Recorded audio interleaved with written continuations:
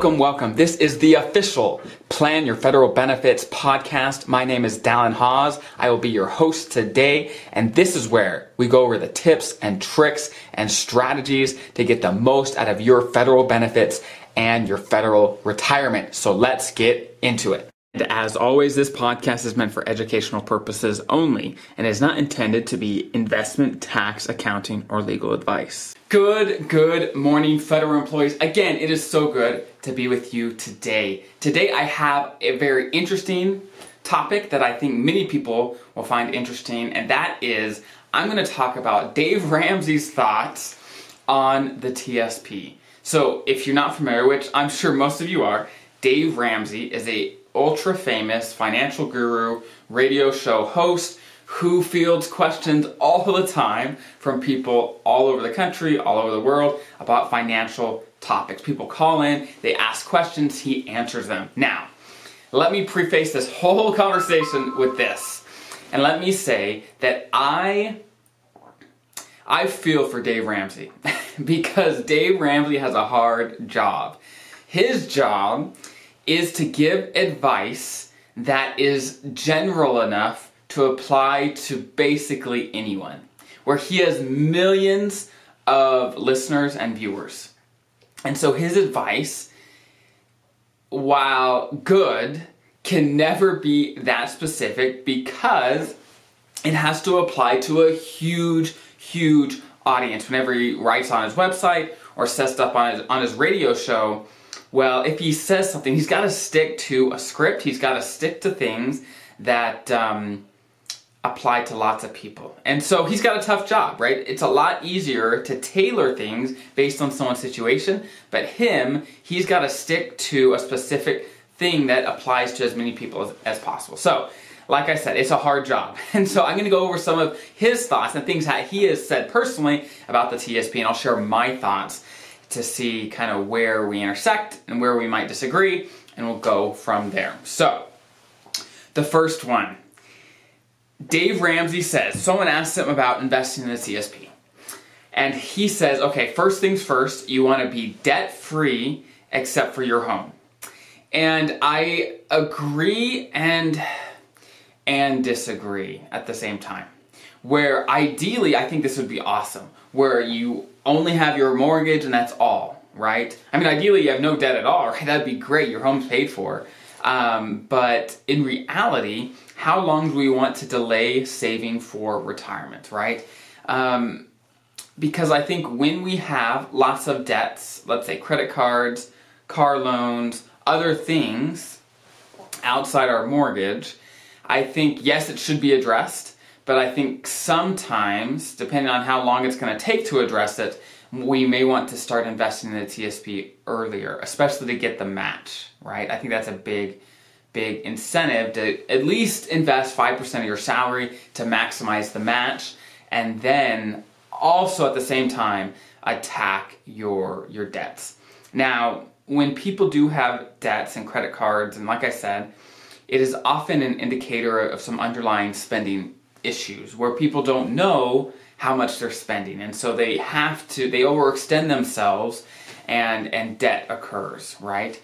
And so I would be wary. If you're in that situation, it's going to be okay, but you do have to make fundamental changes. If you continue as you are, then you're going to continue overspending and overextending yourselves, and you will never be able to truly get ahead and saving for retirement and all these things. So step one, yes, if you do have lots of debt outside your mortgage, make sure you address that in some way. And it doesn't always make sense to wait till those are completely gone before you start putting some into the TSP, but I would definitely address it and make sure you have a plan of attack before you get super serious about retirement planning if you can't take care of right now. So I agree and disagree with Dave. Okay, next one. Okay, so one person asked him about the TSP and if they should be using it. And he basically said, hey, if the TSP matches, which it does, we know it does, then you should use it up to the match. And outside of that, you should be investing in a Roth IRA. He's a huge fan of Roth IRAs, and I am too, frankly. But I think a couple nuances there is, of course, we know that the TSP has the Roth TSP option. So that if people want to get serious about tax-free growth down the road, they have the Roth TSP as well. So it depends what you'd prefer. Some people like an IRA, they're comfortable investing outside the TSP, and so a Roth IRA can be a great option. One downside, of course, is there is limits each year how much you could put in. It's about $6,000 this year. And it's generally lower than what you could put into the Roth TSP. And so that's one downside. So I don't really have a preference. Obviously, you should get the match from the TSP, no brainer. Above and beyond that, whether you put another $6,000 in the Roth TSP or I'm sorry, another $6,000 in the Roth IRA or in the Roth TSP, it doesn't make a huge difference. It depends what's easier for you to manage and do consistently to actually get the results that you want, right? If you have a plan and a strategy, I don't think it matters as much what tool you use as just that you understand what it is and what it's supposed to do and that you plan accordingly. Okay. So, Dave, he generally does give specific investment advice. One listener asked him about investing in the TSP, and Dave said, hey, you should go 80% C fund, and 10% I fund, and 10% S fund, right? 80, 10, 10, right? That's what he said. And again, I agree and disagree. I think as a general rule, many people are often too conservative. Now, it just depends. What I will warn you about is, especially as people approach retirement and are in retirement, let's say they do have that allocation, 80, 10, 10, 80% C fund, 10% I fund, and 10% S fund. What if the market goes down? Maybe let's say they have plenty of savings and they can manage it, but when the market goes down and they still need to live, they still need to do things in retirement, guess what they're doing? They're selling, because they have to take money out, they're selling when the market is down.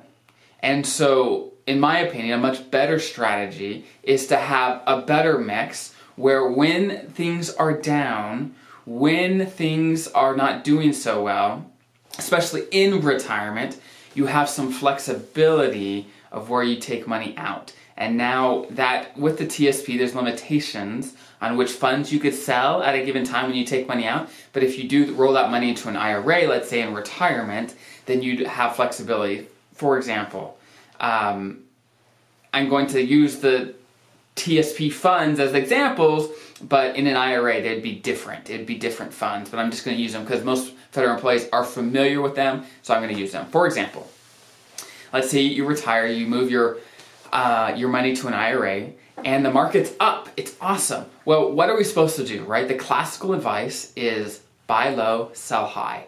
And that's what I help my clients do. And it's not about timing the market. It's about, okay, when the market is low, and we know it's low, then we don't want to sell. We want cash, and we want some low-risk investments to live off of while things are low, so you don't have to sell. And then when things go up, then you sell some of your C fund and your other stock invested funds, so that what are we doing? We're buying low and selling high. And over time, that makes a big difference by having some cash, some low-risk investments to make sure that your short-term needs are taken care of and you don't have to freak out. You don't have to sell when things are low. Okay. So he also suggests, like I mentioned, that he's a huge fan of IRAs, and I totally get that. And I think IRAs have huge, huge perks. And he suggests that right when you retire, you move it to an IRA. And I mentioned, for some reasons, that's a great idea. But I wanted to go through some of the pros and cons, because it's not you should always move it to an IRA. It's, okay, what do you care about? And if you care about these things, then you probably should. It makes sense for you. So let's go over the pros and cons. So first, as I mentioned, you have more flexibility when it comes to taking money out. Now you can choose whether it comes out of the Roth TSP or the traditional TSP, but you cannot choose which funds it comes out of. So like the strategy I was just mentioning about, okay, when the market's down, you sell from the G fund or a similar fund. You can't do that in the TSP. It has to be in an IRA, because you can't choose, within the TSP, you can't choose which funds you sell out of in retirement, what funds you take withdrawals out of in retirement. So that is one downside. There's not as much flexibility. Now, some of the huge pros of keeping the TSP is, first, it's simple. Many federal employees are familiar with it, and so it's simple, and they know the funds, they're familiar with how to invest it and all those things. And the TSP funds have relatively very, very low fees, right? And so overall, it's a simple and good option. Now, the IRAs have more options, and there's some great fund options there. And so you kind of have to think for you, okay, what are my goals, right? Do I want simplicity? Am I familiar with the TSP funds? Or do I want a little more flexibility and the ability to control more and that sort of thing in retirement? Because retirement is not about just, let's say, being as rich as you possibly can. While that's important, you want to be as rich as you possibly can. In my opinion, it's more about a lifestyle, right? Let's say in an IRA, you're actually able to find a fund that has slightly lower fees than the TSP funds. But what if it takes you a ton of work to manage an IRA and to do all the things that you have to do in an IRA over the TSP? Well, is that worth it, right? It depends. It depends how familiar you are